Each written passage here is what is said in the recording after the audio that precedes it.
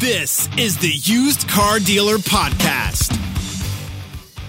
Hello, everyone. It's Zach here, and we have a very special guest on the podcast. Someone who's been a mentor and influential to me in my career as an entrepreneur, Matt Watson.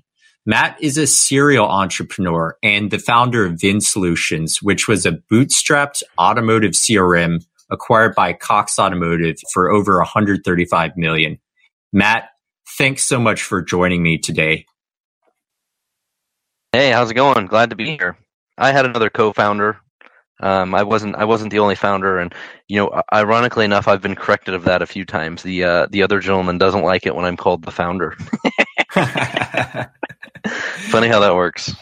Yeah, well, let's start from the beginning in the early days. What was the initial idea that started Vin Stickers, which later became Vin Solutions? Yeah, so actually, a bit of history for those that are listening about Vin Solutions that have used it, which seems like almost everybody in automotive has used Vin Solutions at this point. If you've worked at more than 2 or 3 car dealers, you've probably been around it. The original name was actually Dealer Tech. It started off as Dealer Tech and then changed names to Vin Stickers. The way that this originally worked is I had a friend that owned a car dealership, and I had done a little bit of software for him to help just manage his inventory and customers. And, I didn't know much about automotive or anything like that. And at this time, I was like 19 years old, 20 years old when I was helping this car dealer do this stuff. I had no idea what I was doing. But so the story goes, somebody that worked at Auto Trader, ironically enough, was taking pictures of cars and was looking for some software to upload them to the internet. Now, this was 2003 when the business started. Now, to put things in perspective, the iPhone didn't come out until 2006. Even in 2003, a digital camera was a pretty rare item. It was definitely a luxury item. Some of them even still had the big 3.5 floppy disks. SD cards and compact flash cards were hot technology then that had just been invented, and it was just a different time, and it's hard to wrap our heads around that. It's only been 17 years, but it was a different time. But what the other gentleman found is he was going around trying to sell these fancy new listings for this new website called autotrader.com, because he also worked for Auto Trader magazine, and every one of the dealers had the same response of like, who the hell is going to take the photos of these cars? If you'll take the photos, I'll sign up for autotrader.com. And so that was the problem. And, ultimately that's why Dealer Specialties got started and, some other companies that were doing that service. And so that was the idea. And, he was servicing the same car dealer that was a friend of mine. And the car dealer, knew I was a software developer and stuff and said, hey, you know what? You need to talk to Matt. So me and this other gentleman sat down at Applebee's one day and decided to start a company, and the rest was sort of history from there. But it started out as like, how do we sort of like recreating Dealer Specialties kind of product of just like, how do we take pictures of cars, print window stickers for them, upload the inventory to, autotrader.com and cars.com and other sites like that. And it started out as a really simple idea. And we we needed the VIN decoding data of like all the options and stuff, and we reached out to another company that was based in Massachusetts and ended up actually merging with them, and that's where the name Vin Stickers came from. They actually had came up with that name and were just using that name. So yeah, that's kind of where the name started and the original idea. So how did it become a CRM system? How did the product kind of evolve over time? Yeah, probably around 2006 or 7, we started playing with building a internet lead management system. And so I'll credit a little bit of this to Mike DeLay, who came in, and anybody who was around the industry at this time probably remembers DeLay from Vin. He went on to be the CEO of Vin for a while too. He had been working at dealerships and was doing consulting and stuff around some other CRM products from the industry. Super nice guy, super smart, super product oriented. And we just kind of worked together and said, you know what, let's build an internet lead management system. That's where it started, because there really weren't any good internet lead management systems at the time. Like back in 2006 or 7, if you wanted to send an email out of Reynolds CRM, you had to know how to type HTML. Like that's how screwed up it was, right? Like, wow, these things weren't designed for sending email. They sure as heck weren't designed for the most simple thing of like, email me a picture of the car. Like that was a complicated thing to do, right? And they just didn't handle internet leads. All the existing CRM systems were designed for, long-term sales follow-up or service follow-up, tracking appointments and, test drives and stuff like that, like basic CRM stuff that a lot of car dealers did.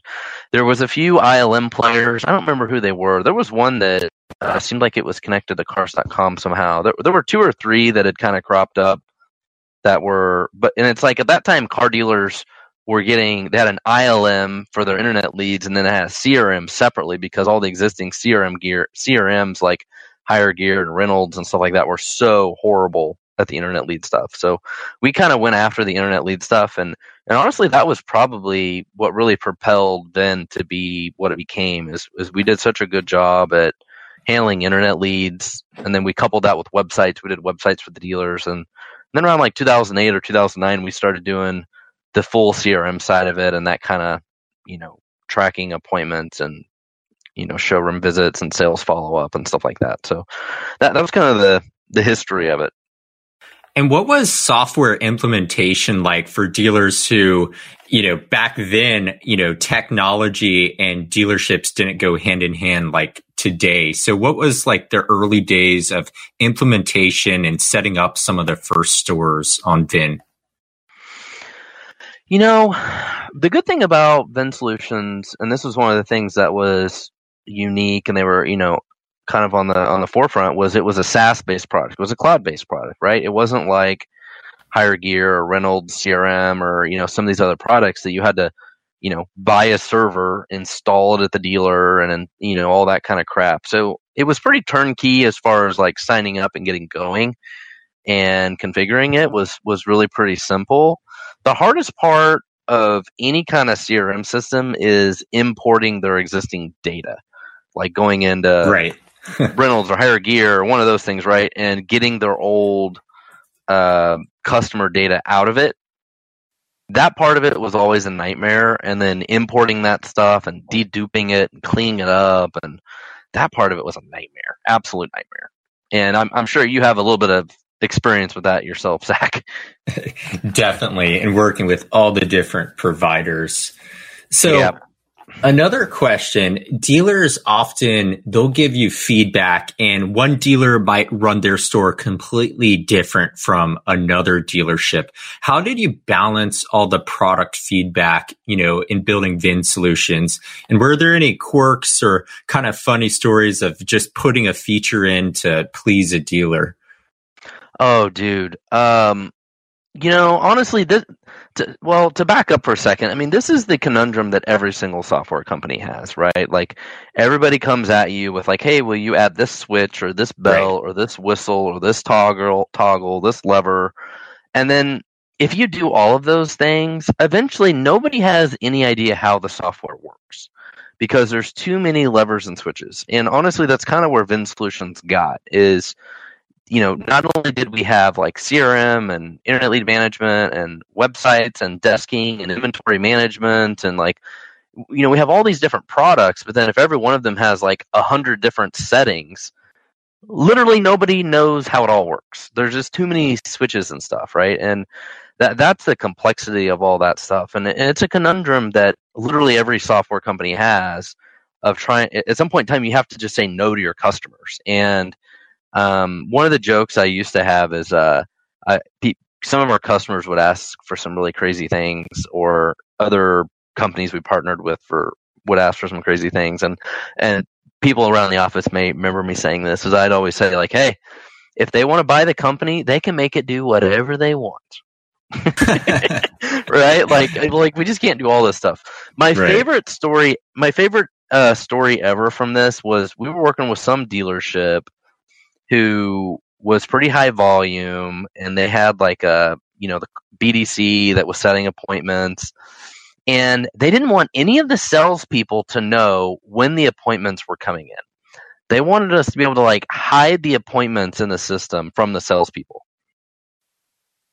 And we just thought that was the like dumbest idea we'd ever heard of. So, we heard some pretty wacky things. That one was one of my favorites, though. No, that's great. And I think one really interesting way that you built VinSolutions that you don't see a lot today is that you bootstrapped it. Nowadays you'll have a SaaS company and they might raise, $3 or $5 million pre-seed, pre-product round. And you bootstrapped VinSolutions. Tell us a little bit about that experience.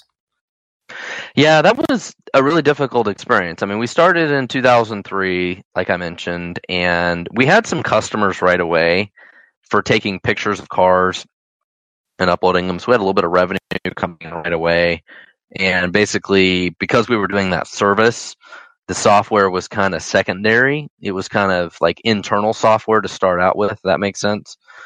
So that enabled us to get a little bit of revenue, right, and keep moving. We weren't 100% dependent on having like some perfect software product to sell. So we just kind of kept going, and I was really the only developer for like the first couple of years, and I really didn't make any money. I was working a full-time job, and then eventually I started working like. I remember I'd get up at like 5 in the morning and I would work 6 in the morning till noon at my full-time gig, which was I was a software developer for a medical laboratory. And then I'd come home after noon and then work basically till like 10 o'clock at night. And then it was just like me and my business partner at the time was in charge of sales. And that was it. That was the whole company. It was the two of us. And then eventually we hired my dad. His name is David Watson, and I'm actually at his house right now. And he still works at VinSolutions to this day. So it's been like 15 years.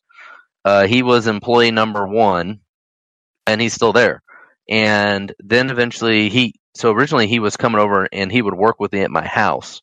We worked in our basement.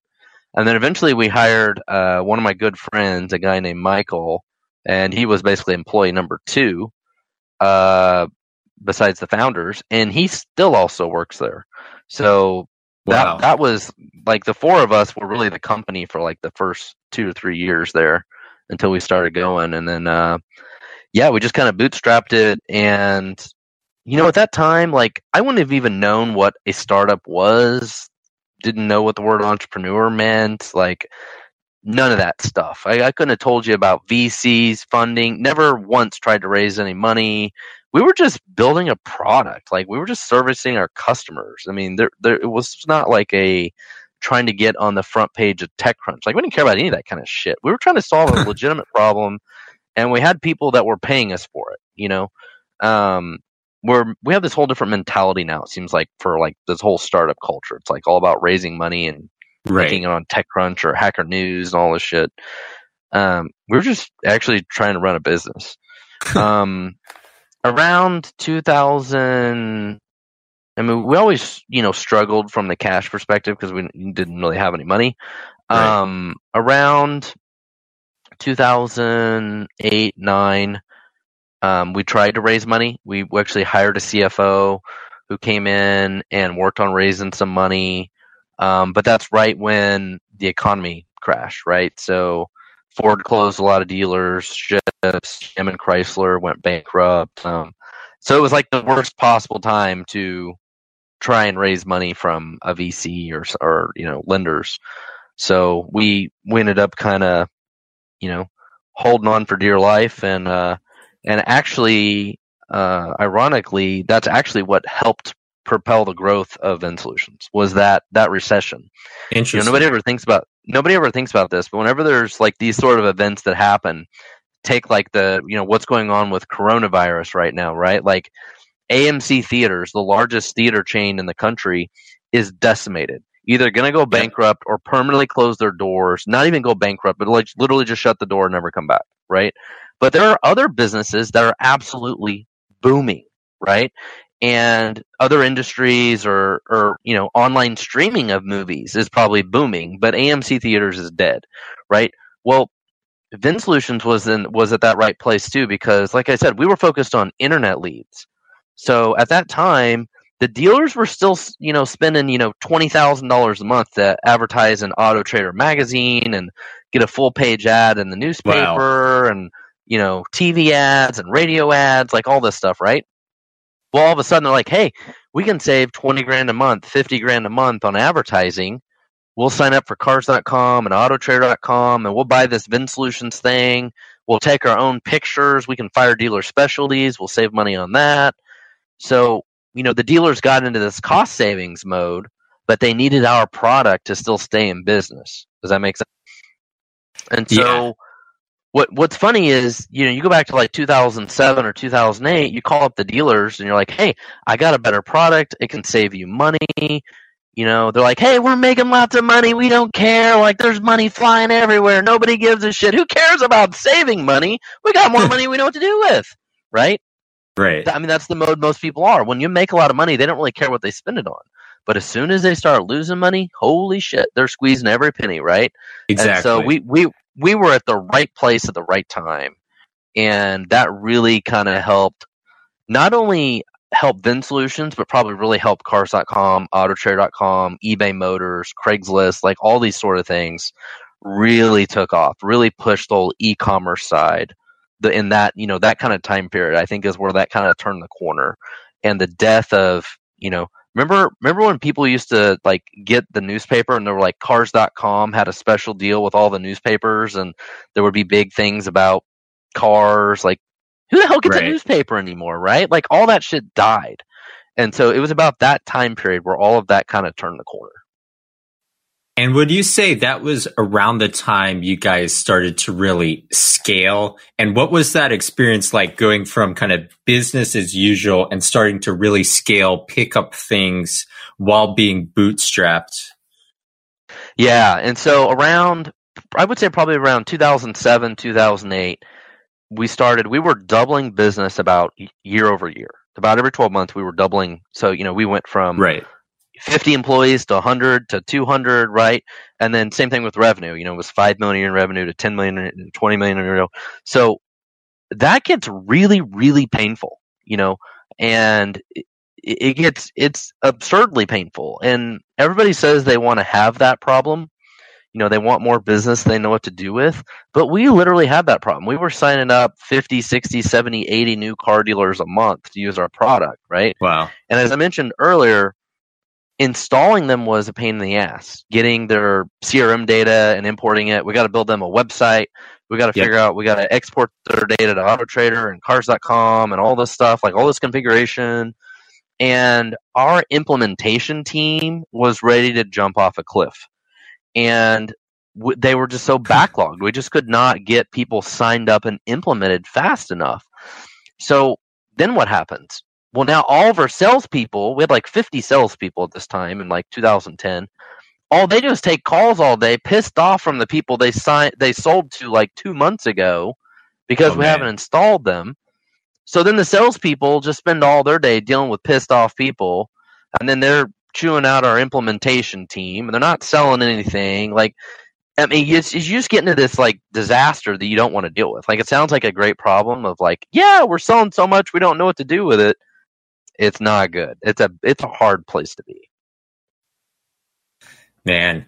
And, now with COVID-19, really disrupting even the auto industry, I wanted to move on and talk about kind of disruption. So when I think of disruption in the auto space, I think about Tesla and what they're doing with EV vehicle sales. I think about the autonomous technology that's really captured, venture capital's mind.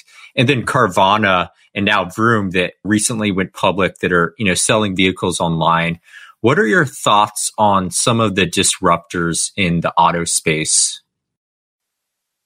Yeah, I think we're definitely seeing a big shift. And obviously the franchise dealers, of course, are really nervous about all the franchise, part of it and the franchise rights. And, there's a big negative viewpoint about Tesla because they don't use franchise dealers. Like, you've got all that side of it too, right? And then you've got people like Vroom and Carvana and even CarMax and other like these huge companies that are very focused on used cars, right? And that is kind of eating away at the dealer's ability as well.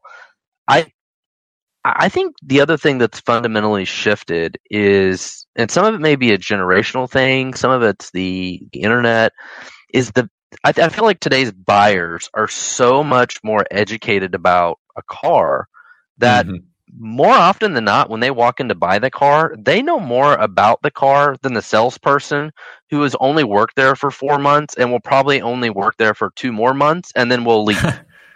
Right? I mean, that's the reality of automotive. I think there's like 100% turnover every year.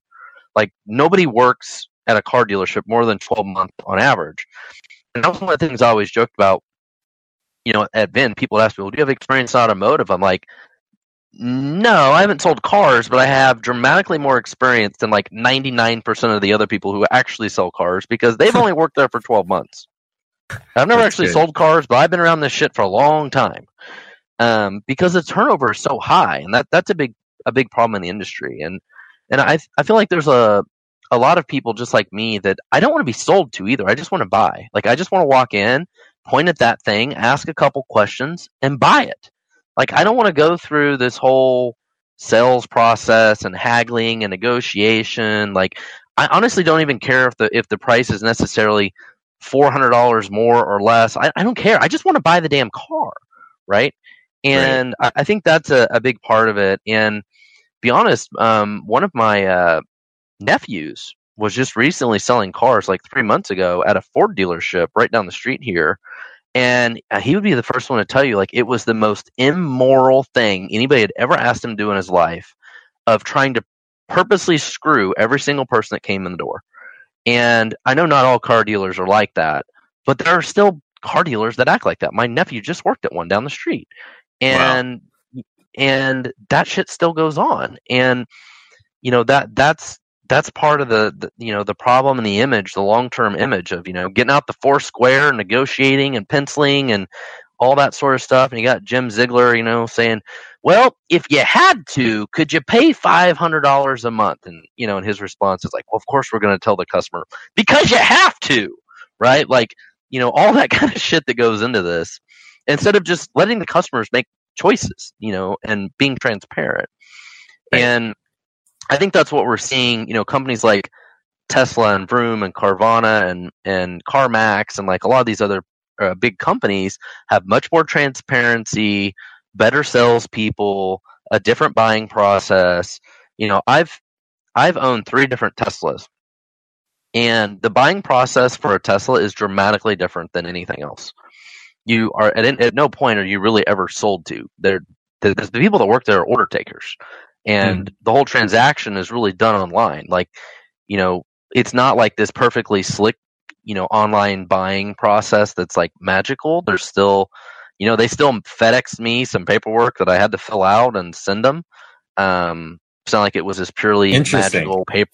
It wasn't this perfectly magical paperless thing, but it was still all done remotely. And, I didn't have to actually talk. I didn't actually have to see anybody that worked there until I went to pick up the car. And then it was like, hey, sign here, sign here. Here you go. See ya. It wasn't like, okay, hold on. We're going to go in the back room. I'm going to pin you down, and I'm going to try and sell you a bunch of extra shit you didn't want to buy, like, this undercarriage protection and extended warranty and gap insurance. Like, they don't even try to sell any of those things. Like, those aren't even a thing. They don't even do that. It's just a different experience. Right. And, Tesla being a new car you're buying online, when you think about buying like a used car, in your opinion, can every used car be sold online? Are there situations like I want to see a V4 versus a V6, or, I'm buying a car with 80,000 plus miles. I want to test drive it, inspect it in person before buying it online. What are your thoughts in that regard?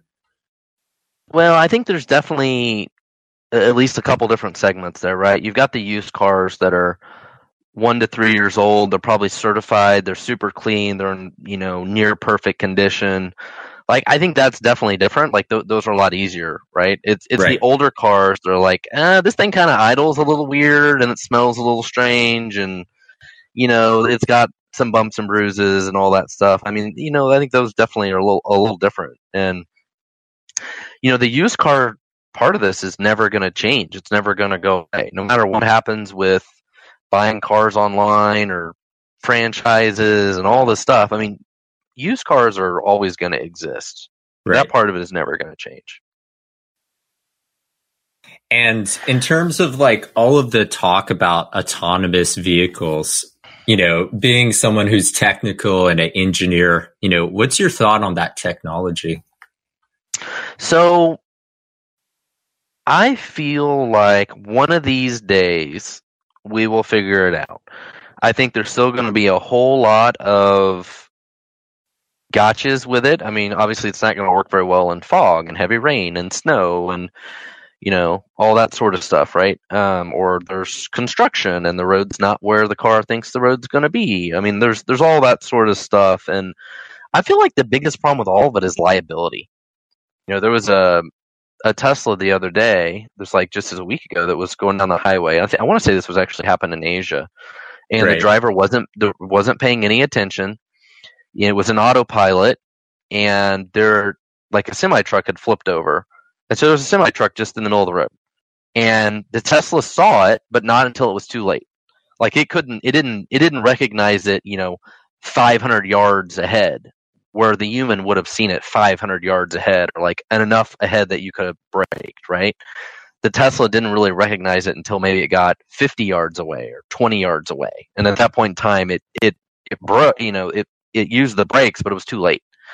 Because these cars are used to like going with the flow of traffic. They're used to the object in front of it might be going 60 miles an hour and it's going 70, so it's got to slow down a little bit. It's not used to something abruptly being stopped in the middle of the road.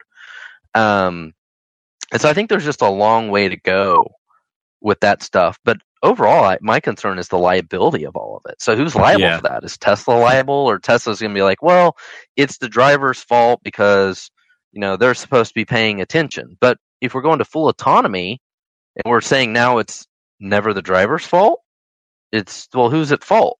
So to put a Tesla semi on that and basically push it like you're pushing it down a stream and it'll get to the other side and somebody can receive it is a pretty easy use case, right? It's not like autonomous driving through a complex city where there's people walking and people on bicycles and some guy on a bird, electric scooter flying by and all this shit, right? Like that's a whole different challenge than like going down a highway at 70 miles an hour and doesn't even have to turn.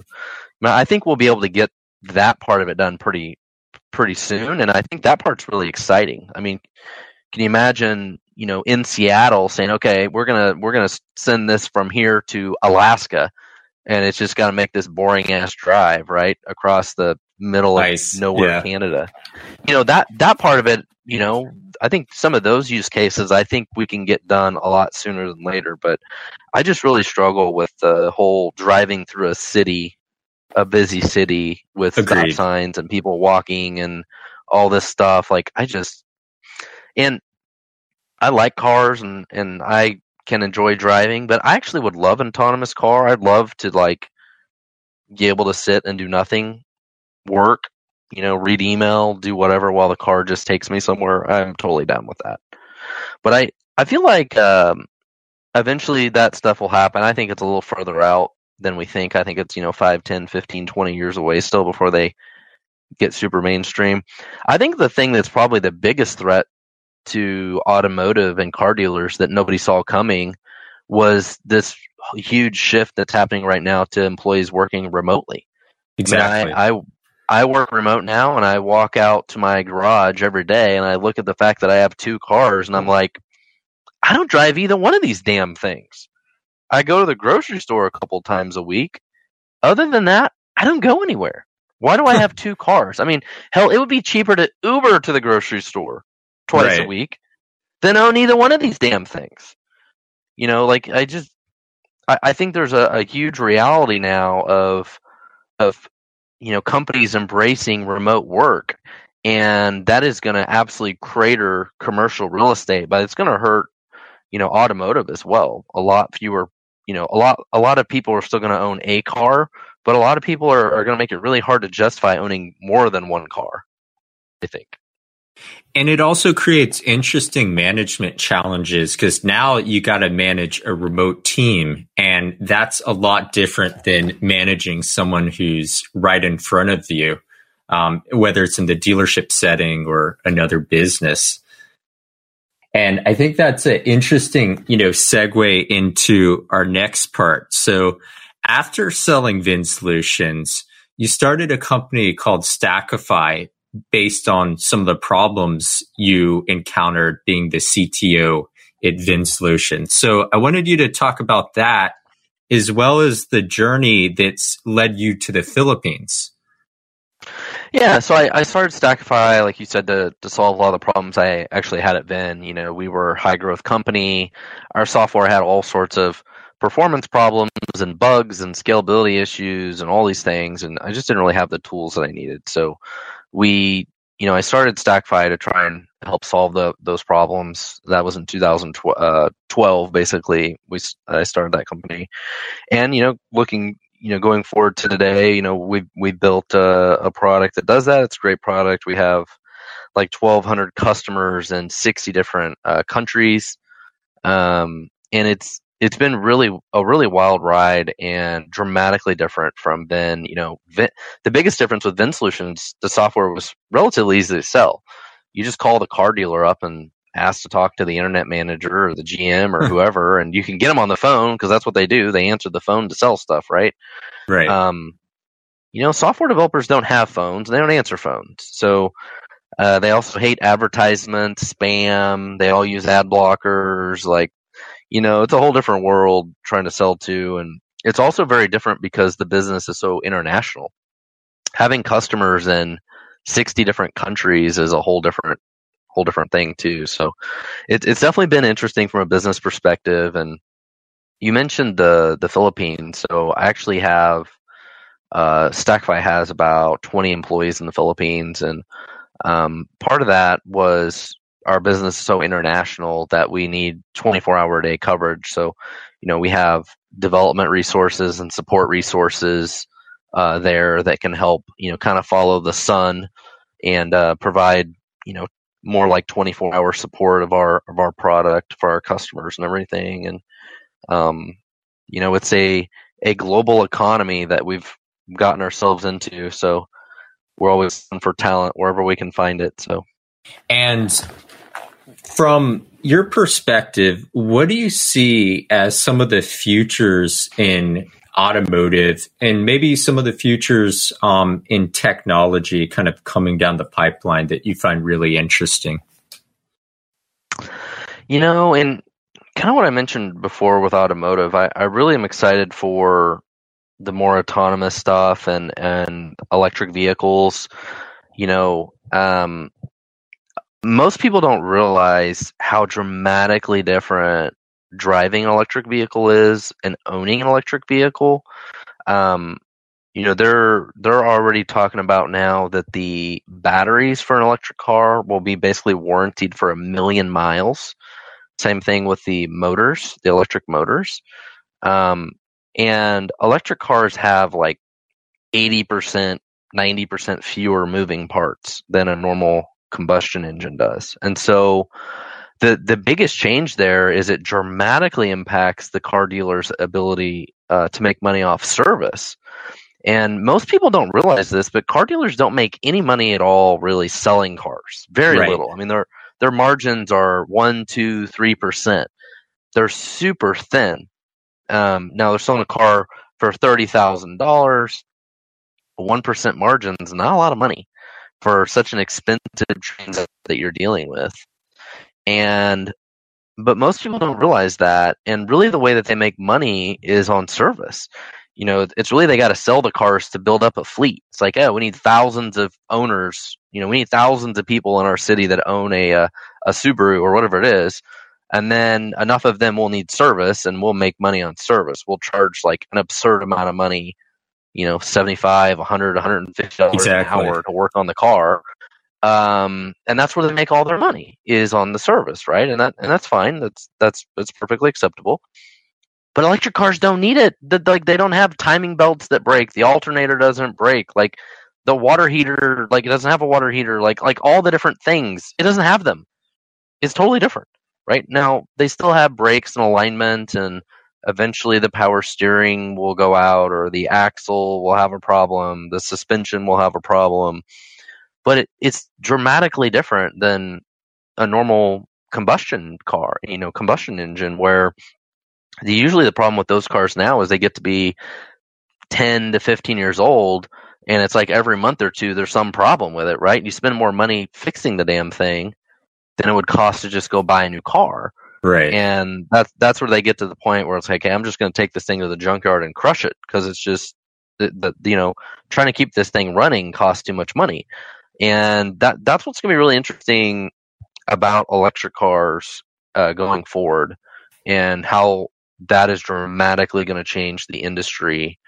And, I think the car dealers in the industry, you have some people that are kind of conspiracy theories that wonder, the big car dealers, are they purposely not trying to sell electric cars because they understand those realities, and has Tesla kind of forcing their hand? I don't know. We'll see. I think it was really cool to see like BMW and some others that created electric cars early on, like the i3 and i8, stuff like that. But all along, they make all these like really weird, freaky cars. Like, we didn't need an i3 and an i8. We just wanted a BMW 3 Series that was electric. We didn't need like all this weird shit, right? And that's the part of it that has always puzzled me. It's like, why can't they just make like a normal car, but just make it electric? And that's really what Tesla did. They're like, we're just going to make a normal car and make it electric. And I think part of it was like, even think about the original hybrids, like the Honda Insight and the Priuses. Yeah, it's the like original Prius. they made the hybrids look so different so that people could stand out. Like it was a statement of like, oh, I'm driving a hybrid. Look at me. Yeah, I'm Mr. like green for the world. I bought a hybrid. Everybody, take notice of that, right? And like the cars had to stand out because of that, and that was the buyer, was sort of that kind of, a green buyer. Well, now we got to move forward to it just being like a mainstream vehicle, and that's what always frustrated me. Like when BMW made the i3, and like even the other manufacturers made like these different cars, they were just really weird or really boring, or like just didn't do that great job at it. And Tesla just said, hey, we're just going to make a normal car, and they really nailed it with the 3 Series. They just killed it, and now that really has forced everybody to take notice, I think. So we'll see how it continues to go. I don't know if you saw this, but the Tesla 3 Series, like a couple months ago, I think, was the number one selling car in all of California, like more even than the Honda Civic, for the first time. I saw that, and I believe it. Being in San Francisco, I'm seeing those literally every day, even seeing them in my neighborhood. So I believe it. Now, the other thing that's changed that'll have a little bit of impact is the cost of gas is way down. Yeah. The cost of fuel is way down. And, usually in automotive, like when gas is way down, everybody goes and buys like the biggest truck they don't need. And then SUVs, as soon as gas Hummers. Goes way up, they trade those in and they go get little cars. So, but I think now we're getting real close to the point where electric cars are becoming more normal. They're just normal cars and being more competitive. I think Tesla's got some event coming up real soon. It's like Battery Day or whatever. And everybody thinks that they're going to announce that they've got like the next leap in battery technology that will truly make electric cars price competitive to, normal combustion engines. So we're still like one kind of jump away to being able to buy an electric car that's $20,000 or whatever. But like I have an employee that has a Nissan Leaf, Absolutely loves it. And, the problem has been the range. Exactly. When these cars only have like 40, 230 50, miles. 60, Yeah. 80 mile an hour range, 80 mile range is crazy because, Oh, wow. Yeah. Originally, like the Leaf and stuff, like the range was so low. And I don't know about you, but, if you ask your friend or your wife, like, okay, how far is it to drive from here to your mom's house and back? A lot of them just don't know. Like, they just don't know. And when you've got a 200-mile range, you pretty much don't have to worry about it, right? It's like, it's a long ways. You can do a lot of driving around town, no big deal. But when it's 80 miles, like, you may not make it to mom's house and back, especially if there's any kind of traffic or any kind of little thing that messes you up. Like, you're running on razor thin margins, And I've only had that happen to me twice the entire time I've had my Tesla, that I've came super close to running out. And it was my fault. It was my mistake. One of them, I was going to the airport and I forgot to charge the car before I left. Oh, man. And so, yeah, that, but, for the most part, that's the big leap that happened a couple years ago, was getting the range up to 200 miles plus. And now the most expensive Tesla is like 400 miles, which is absurd. That's a lot. I think anything over 200, I think, is really good. Yeah, no, agreed. That's more of like typical sedan. But Yep. I guess besides that, Matt, I really appreciate you taking the time to come on the podcast today. It's been a pleasure, talking about the VinSolutions story, EVs, some of the futures of auto. Thanks again for joining me today. Yeah, absolutely. Thanks for having me.